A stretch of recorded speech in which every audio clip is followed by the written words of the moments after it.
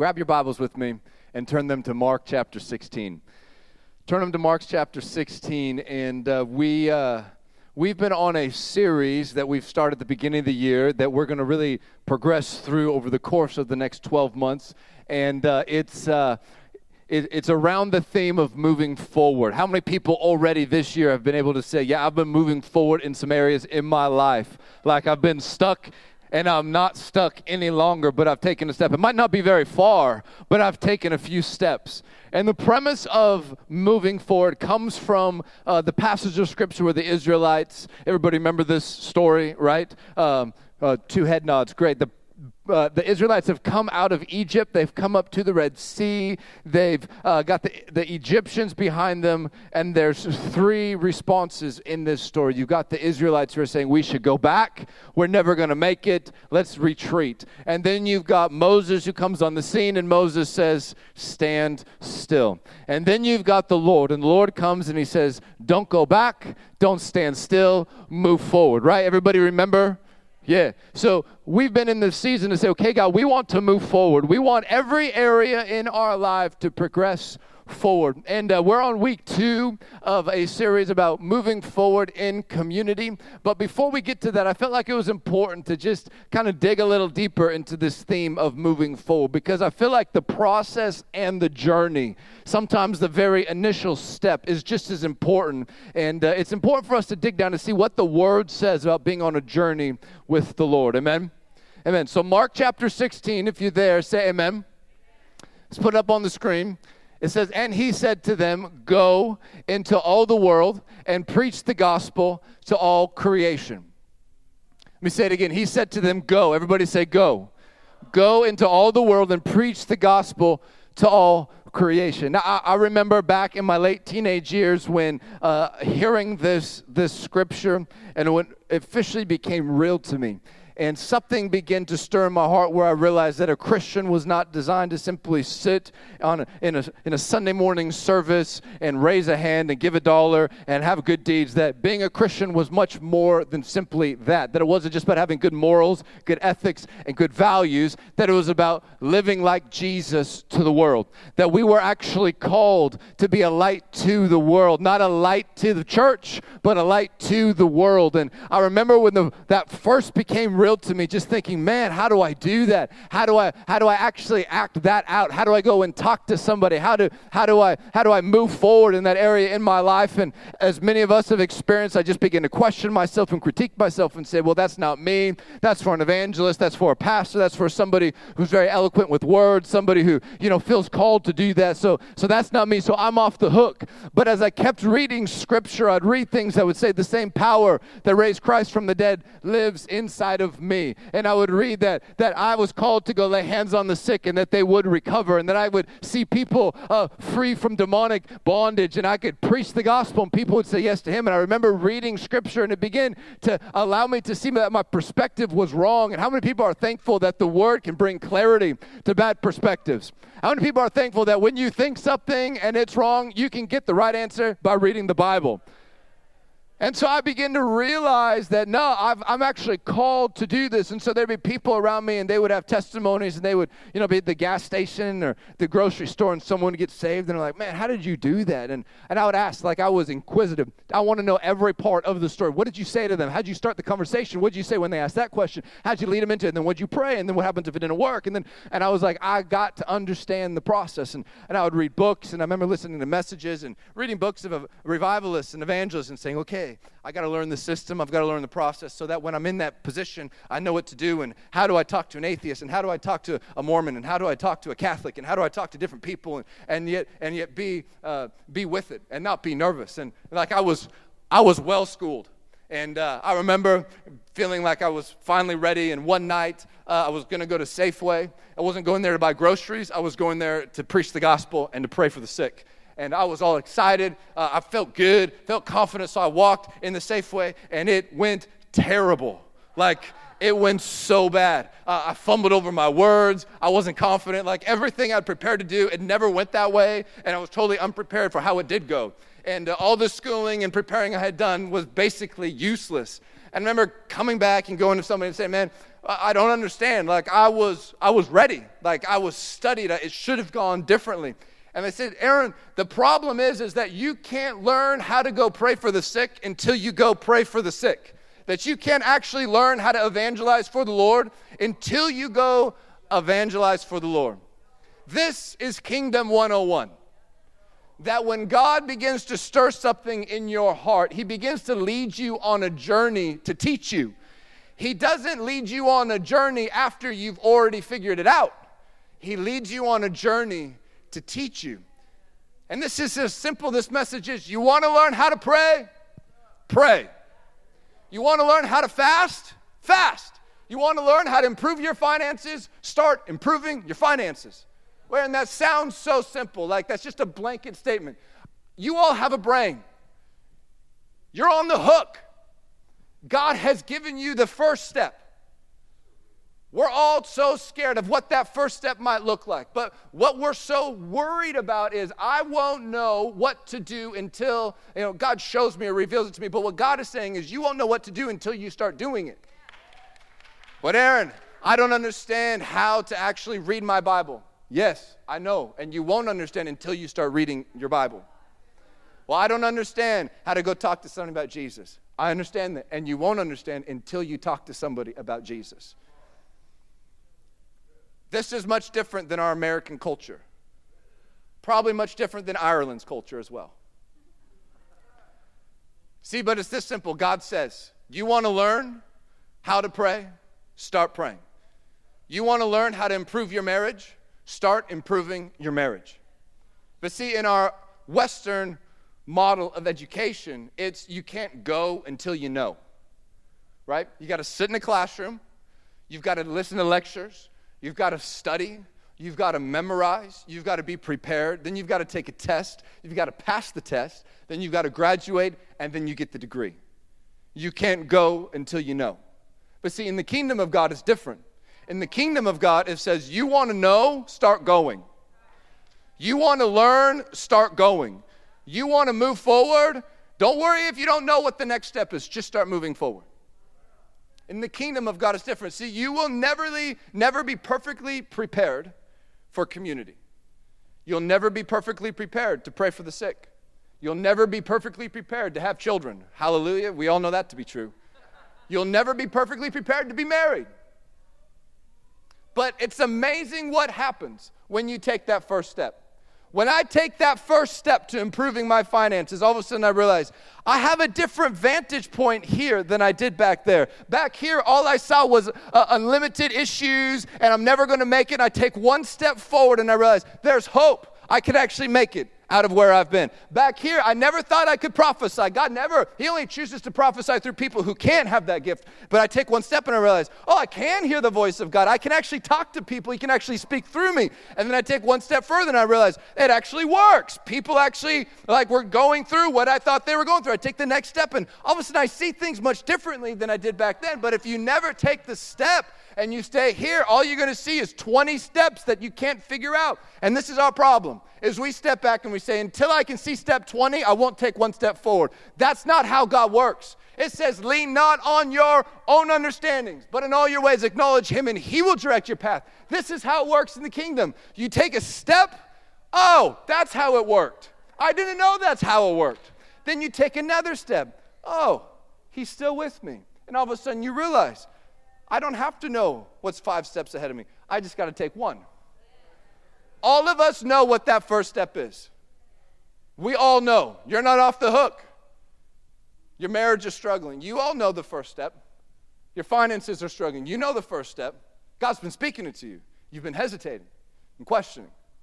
We all know it. Part of the challenge is we're trying to analyze step 5 before we've taken step 1. You aren't supposed to know step 20. Walk by faith, not by sight. I'm going to trust you along the process. We say this. We say, I can't go forward. I can't move forward until I've learned. This is what the Bible says. You can't learn until you move forward. You won't. You won't. It's true in business. It's true It's true in life. It's true in relationships. If we wait for all the right answers, and it's amazing how the first step is generally involving community. How do I move forward in my finances? Well, it's probably going to start with meeting somebody who's a professional. How do I move forward in my marriage? It's probably going to start like being discipled by somebody in your marriage. Well, how do I move forward in reading the Bible? It's probably going to start with talking to somebody about how to read the Bible. It's amazing how community oftentimes is involved in that first step. And see, in this process of learning, there's really four main types of learning that we all deal with, and all of us can probably identify with one. And if you're an educator in this room, forgive me if I'm repeating things that you're well versed in, but there's four main learning styles, right? Because we're on a learning process with the Lord. So it's important to understand how we learn. So all of us can probably identify with one of them. Maybe some of us can identify with all of them. And if that's you, I'm sorry. Because I'm going to go through and you're going to understand. A visual learner. Here's number one. A visual learner is someone with a preference towards visually learning. Anybody this way?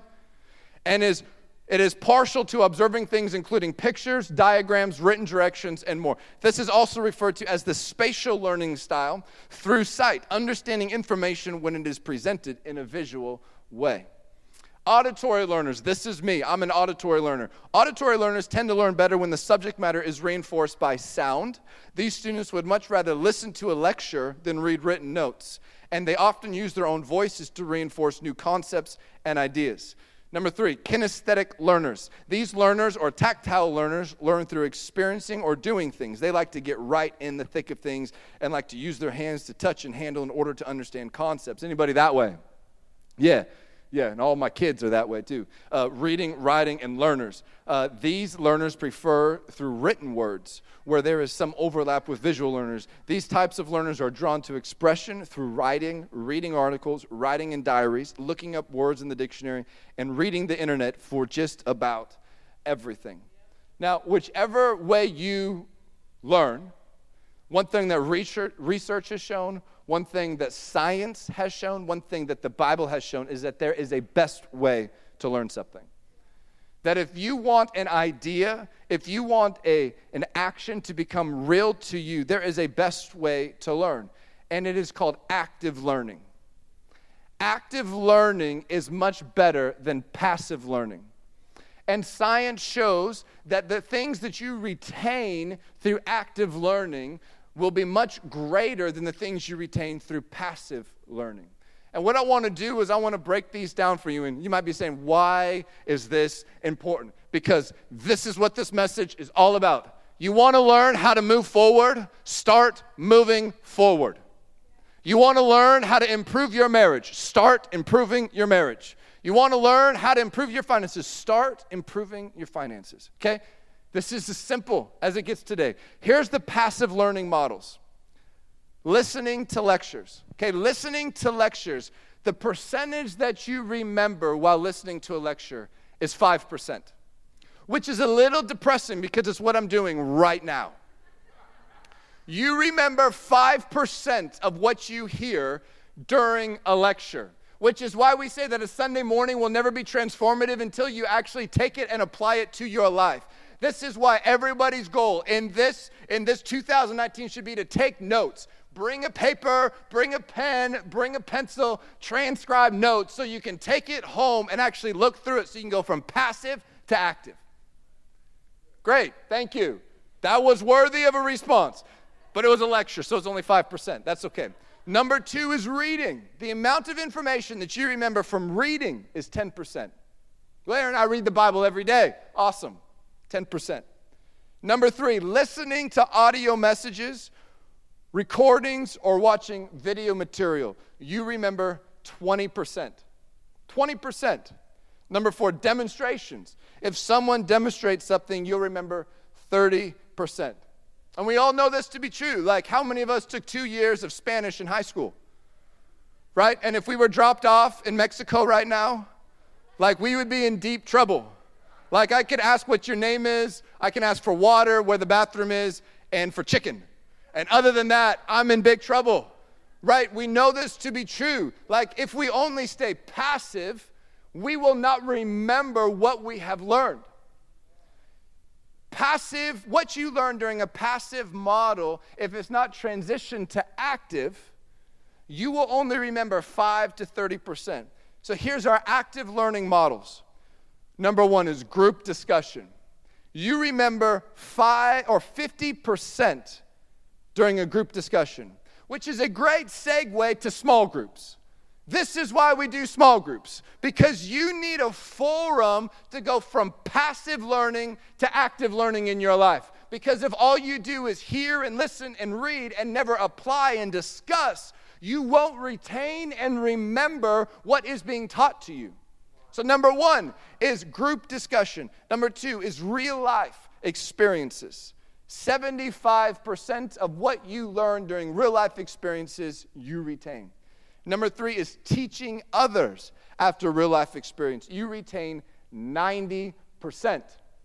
And we all know this to be true. This is said time and time again in the Bible. The Great Commission, Matthew 28:19 through 20 says, "Therefore, go and make disciples of all nations, baptizing them," on the screen, "baptizing them in the name of the Father and of the Son and of the Holy Spirit," and what? Teaching. And what? Teaching. And teaching them. Why? Because the Lord knows. He said, disciples, you've been with me for 3 years. You've seen the miracles. You've seen the testimonies. You've heard the parables. You've watched the process. But it's time for you to go from passive learning to active learning. It's time for you to take what you've been listening to and hearing and watching and apply it to your life. Because if you only stay in the passive model, it won't ever go deep into your heart. So you say, well, Aaron, how do I actually learn how to pray for the sick? You stop listening to me tell you how to do it, and you go do it. You must make the transition from passive learning to active learning. Right? And you say, well, God, I don't have a great relationship. Like, I can't feel his presence. You want to know what the Bible says? It says, draw near to him, and then he'll draw near to you. Isn't that amazing? Who draws first? You. Take that step. Well, God, I don't know. I can't feel you. And until I feel you, I don't know what to do. As you take that first step, all of a sudden, oh, there's the Lord. But we're like, no, I can't move forward until I know every step ahead of me. That's not how it works. You won't ever move forward then. In James chapter 1, it says, but don't just listen to God's word. You must do what it says. Otherwise, you are only fooling yourselves. I love the Bible. It's brash, and I don't have to be. If you only listen to my preaching, if you only read the Bible, if you only listen to great messages and don't do what it says, you are being foolish. Why? Because passive learning will not cut it. It's got to become active. It's got to become an action in our life. It's got to become in discussion. It's got to become in practice. It's got to become teaching. We've got to take that step to say, God, even though I don't know what's ahead of me, I do know this, is that you won't leave me. So wherever I take that step, I know you're with me, and I'm going to take it, and all of a sudden I realize it wasn't that difficult at all. And now I know a little bit more about the next step, and then I take the next step. But I don't have to figure it all out. It just takes one. Just one step. It's moving forward. See, who here is an analyzer? Right? Yeah, for me, like I'm an analyzer. I'm a planner. Like I know 5 years from now what I'm going to be eating. Like I'm well planned. The problem with that is in 5 years, I won't be eating what I think I'll be eating. And so all the planning I might do, all the strategizing I might do, it's really not helping me. It's preventing me. And so I sit back and I think, I'm 18 years old. I got to figure how to pray for somebody. I got to figure out how to preach the gospel. And all the time, God's like, man, I want to teach you how to do it. But until you actually stop trying to figure it out and just go do it, you won't learn how to do it. So how does this relate to community? See, in community is generally the first step of moving forward. Because if you don't have community, you'll probably run back after your first challenge. See that each step requires something. It requires faith. It requires trust. It requires dependence upon the Lord. Because I don't know where I'm going. So I'm just trusting him with every step. And if I don't have people around me to hold me accountable, to encourage me, to come and sharpen me, then I'm going to be in trouble. The problem is that so often we look at that and we say, well, I don't need community. Like it hurt me, or I'm good. Like I got a great perspective on how to do things, and I'm good. And a couple months ago, my wife was on a mission trip to Cambodia, and I was home with the kids, and it was like mid-November, so like 17th, 18th, something in that range. And I love Christmas. It is the most wonderful time of the year, and it should last longer than a month. And so we put up our Christmas lights on like November 18th or 19th, and it was the best decision I've ever made in my life besides Jesus and my wife. And so we put up the Christmas lights. I went to the store. I got like the best lights I could find. I found a way to like separate them appropriately. So we got up, and my kids did it with me, and we got all the lights well stationed out. And we stepped back, and we're like, man, it looks good. Like, it was amazing. Like, I was like, best I've ever done. Feeling really good about myself. And so we ended up taking a trip right after Thanksgiving. We came back from Texas around early December. By that time, everybody on our street had lights up. And as we're driving down the street, I look at the first house, and I'm like, dang, that looks really good. Like, the lights are really bright, and they're perfectly positioned in the next house. I'm like, man, that looks amazing. Like, and then I get to my house, and I'm like, this looks terrible. Like, I did a terrible job. Like, the lights aren't like, they're crooked. They look like little fireflies up there. Like, they're not even bright. Like, it looked terrible. But before anybody else had lights up, it was the best house of lights on the block. It was the best house. As soon as everybody else put lights up, I was like, this sucks. Like, who did this? I remember my neighbor came over to me, and he's like, hey, how you doing? Lights look great. I'm like, man, I don't even know what I did. Like, it looks terrible. He's like, oh, don't worry about it. I remember when I first started, I was trying to figure it out, and you're like, you get it. Just give yourself a few years. You'll get a system down. That's what community looks like. Because I was like, I'm never putting lights up again. And he's like, don't give up. You'll get it next time. But if my house was in the wilderness, and I put up lights, and no one else came by, and I never left, I think mine were the best lights ever. See, some of you are there looking like, I'm the best parent ever known. And we're all looking at you like, no, you're not. I'm the best spouse anyone could ever ask for. Nope, sorry, you're not. I'm the best at my finances. Sorry. But when you're the only one with lights on, and you got no one around you doing it as well, it feels like you're the best. This is the promise of community. It will bring a new perspective. It will allow you to realize I might not be the best parent I thought I was. I might not be pursuing the Lord like I thought I could. I might not be stepping out like I thought I could. I might not be talking to my spouse or talking to my kids or doing my finances like I thought I could. But when I'm around community, I realize there's a better way to do things. You're not as good as you think you are. The only way for you to realize that at times is in community. How bad would it be if at the end of our lives we look back and we're like, if I only known there was a better way to do it. Like my wife and I, we are not the best parents. We are not the best spouses to each other. This is why we have community, because we realize there's things we just don't know. We realize there's ways we could do better. So around community, we ask, we learn, we get discipled. Community is important. And you might be sitting there thinking, I got a great relationship with the Lord. Me and the Lord, we're strong. We got a foundation that can't be moved. There was a man in the Bible who had the best relationship anyone could have ever had. And it's Adam. In the garden, face to face with the Lord, would walk with him and talk with him. And yet the Lord looked at him and said, you know what, you're missing something. This was a man who walked and talked with God. Like he had what we all desire. And God said, no, you're missing something. You know what you're missing? You're missing community. So no matter how amazing your relationship with the Lord is, you still need community. You need people around you. You want to know why you're dull in areas in your life? Because no one's sharpening you. Iron sharpens iron. This is what we are. We're iron to each other. You want to know why your marriage is getting dull? You want to know why your finances are getting dull? You want to know why your relationship with the Lord is getting dull and dry? Because no one's sharpening you.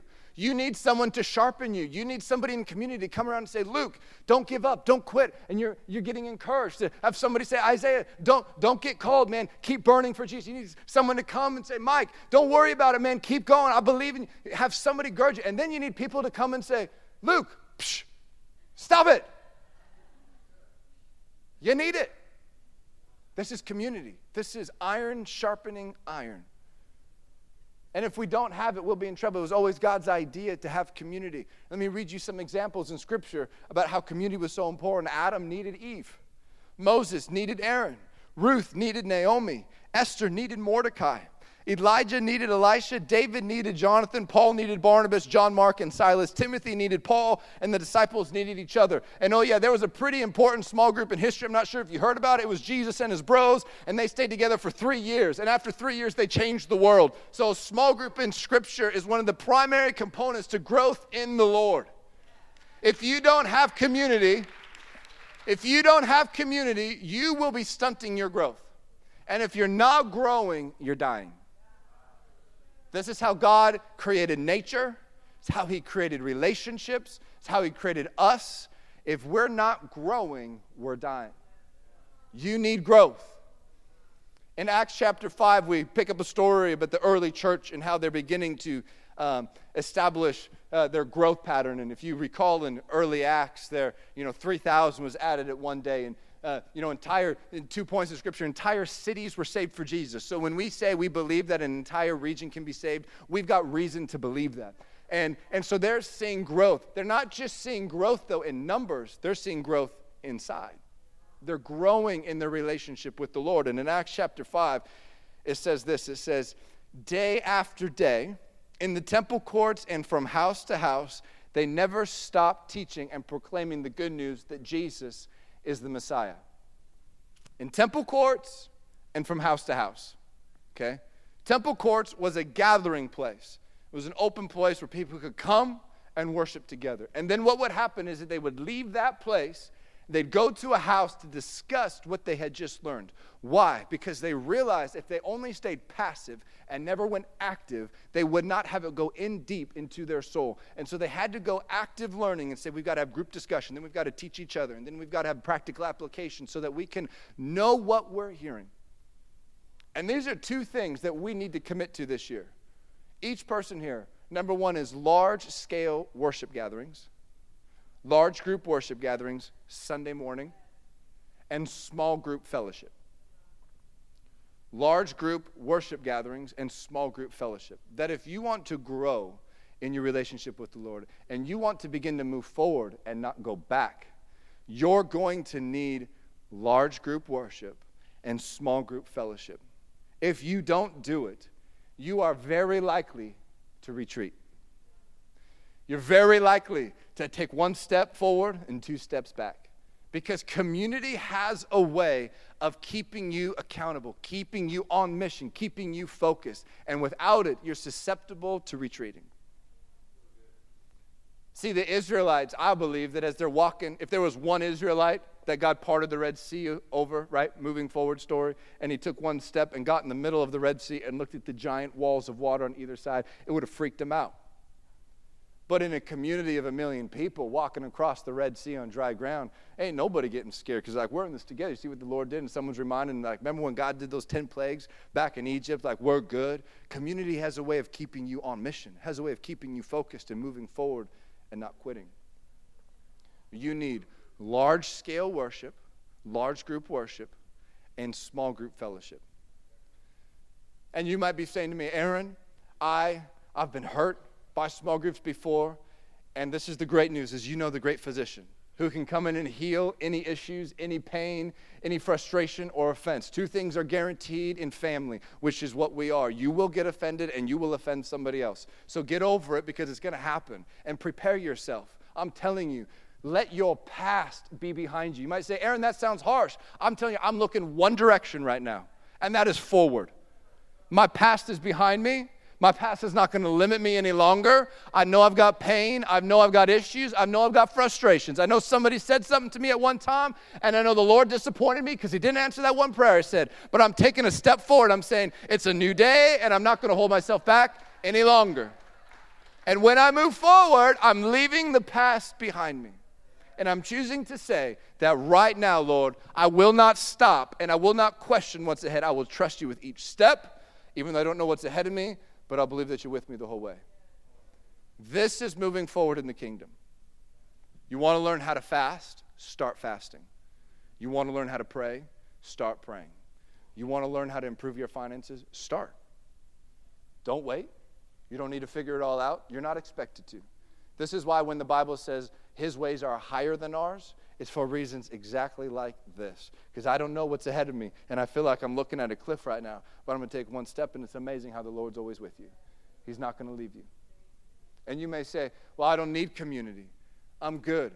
I can tell you confidently that every person I look up to in my life has never made it without community. That the reason they're there is because they had people around them, people in their life. They were in small groups. They had iron sharpening them so that they could withstand, so they could stay steadfast, so they could stay diligent and not quit along the journey. Every person here, every single person needs to be in a small group. All of you. There's not one person here, me included, that doesn't need to be in a small group. I can tell you story after story about when I face something, I think I got it all figured out. I call somebody and I realize I didn't see it that way before. It's amazing how that works. It's amazing how community provides different perspective. So would you stand with me? We're gonna do something in a moment where we're gonna have all the iPads. If we can have the iPads brought up to the front, and we're gonna have sign-ups for small groups right here. And if you're here and you're a small group leader, if you could come to the front, we're going to have, just so you can see who some of them are. We don't have all of, I think we might only have a quarter of them here this morning. They were mostly here first service. And if you want to have help signing up or want to learn about a small group, each small group lasts 14 weeks, okay? And you might be like, that's a long time. You know, when Jesus and his disciples stayed together for 3 years, the entire world was changed. So it's amazing what might happen if some of you do it for 14 weeks. Your life might be changed. So what I want you to do is, if you have not signed up, I'm going to pray in a minute when I'm done praying. If you have not signed up for a small group, you need to come up to the front. You need to get on an iPad, have one of these amazing people help you on the iPad, and sign up for a small group. You might say, wow, that sounds pretty direct. Yes, because I care about you staying the course. And if you want to stay the course, you need to be in community. This right here is not community, okay? Sunday morning church is not community. You cannot do community in rows. You do community in circles. Circles could be around a dinner table, could be at a coffee shop, could be in a living room. This is not community, okay? You need large group worship, small group fellowship. Every single person here needs that. And I'm going to pray in just a moment. And I want you, if you have not signed up, I want you to move forward out of your seat. You like that? Move forward out of your seat. Come forward and sign up for a small group. Amen? Amen. Y'all excited to sign up for a small group? Subdued response. Subdued response. We can work with subdued. We can work with it. I wish I could say it more intensely. You've got to have it. Do not kid yourself. Don't do it. Don't come up with great reasons. Don't look at your past history and say, I'm good. I'm going to be too uncomfortable. Aaron, I feel like insecure. Like, you know, I don't feel comfortable around other people. It's okay. God will move you past that. And if you don't, you will stay there for the rest of your life. And for a moment, visualize that. Visualize being stuck in that moment, in that place for the rest of your life. It's not a good place. You need people around you to say, hey, your lights don't look very good. Let me show you a better way to hang them. And you didn't use even red and white. You used pink. Pink is not a Christmas color. All right, so I'm going to pray. And then if you have not signed up, I want you to come up. Father, I thank you.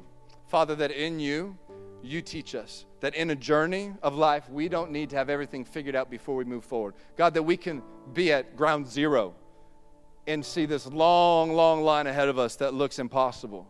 But God, with you, you're with me, and so I can take one step. Even though I don't know what's going to happen, I can take a step and trust that you'll be with me the whole time. So God, I thank you, God, that we're going to begin to move forward. Even before we've got it figured out, we're going to say yes to you. That's all you ask.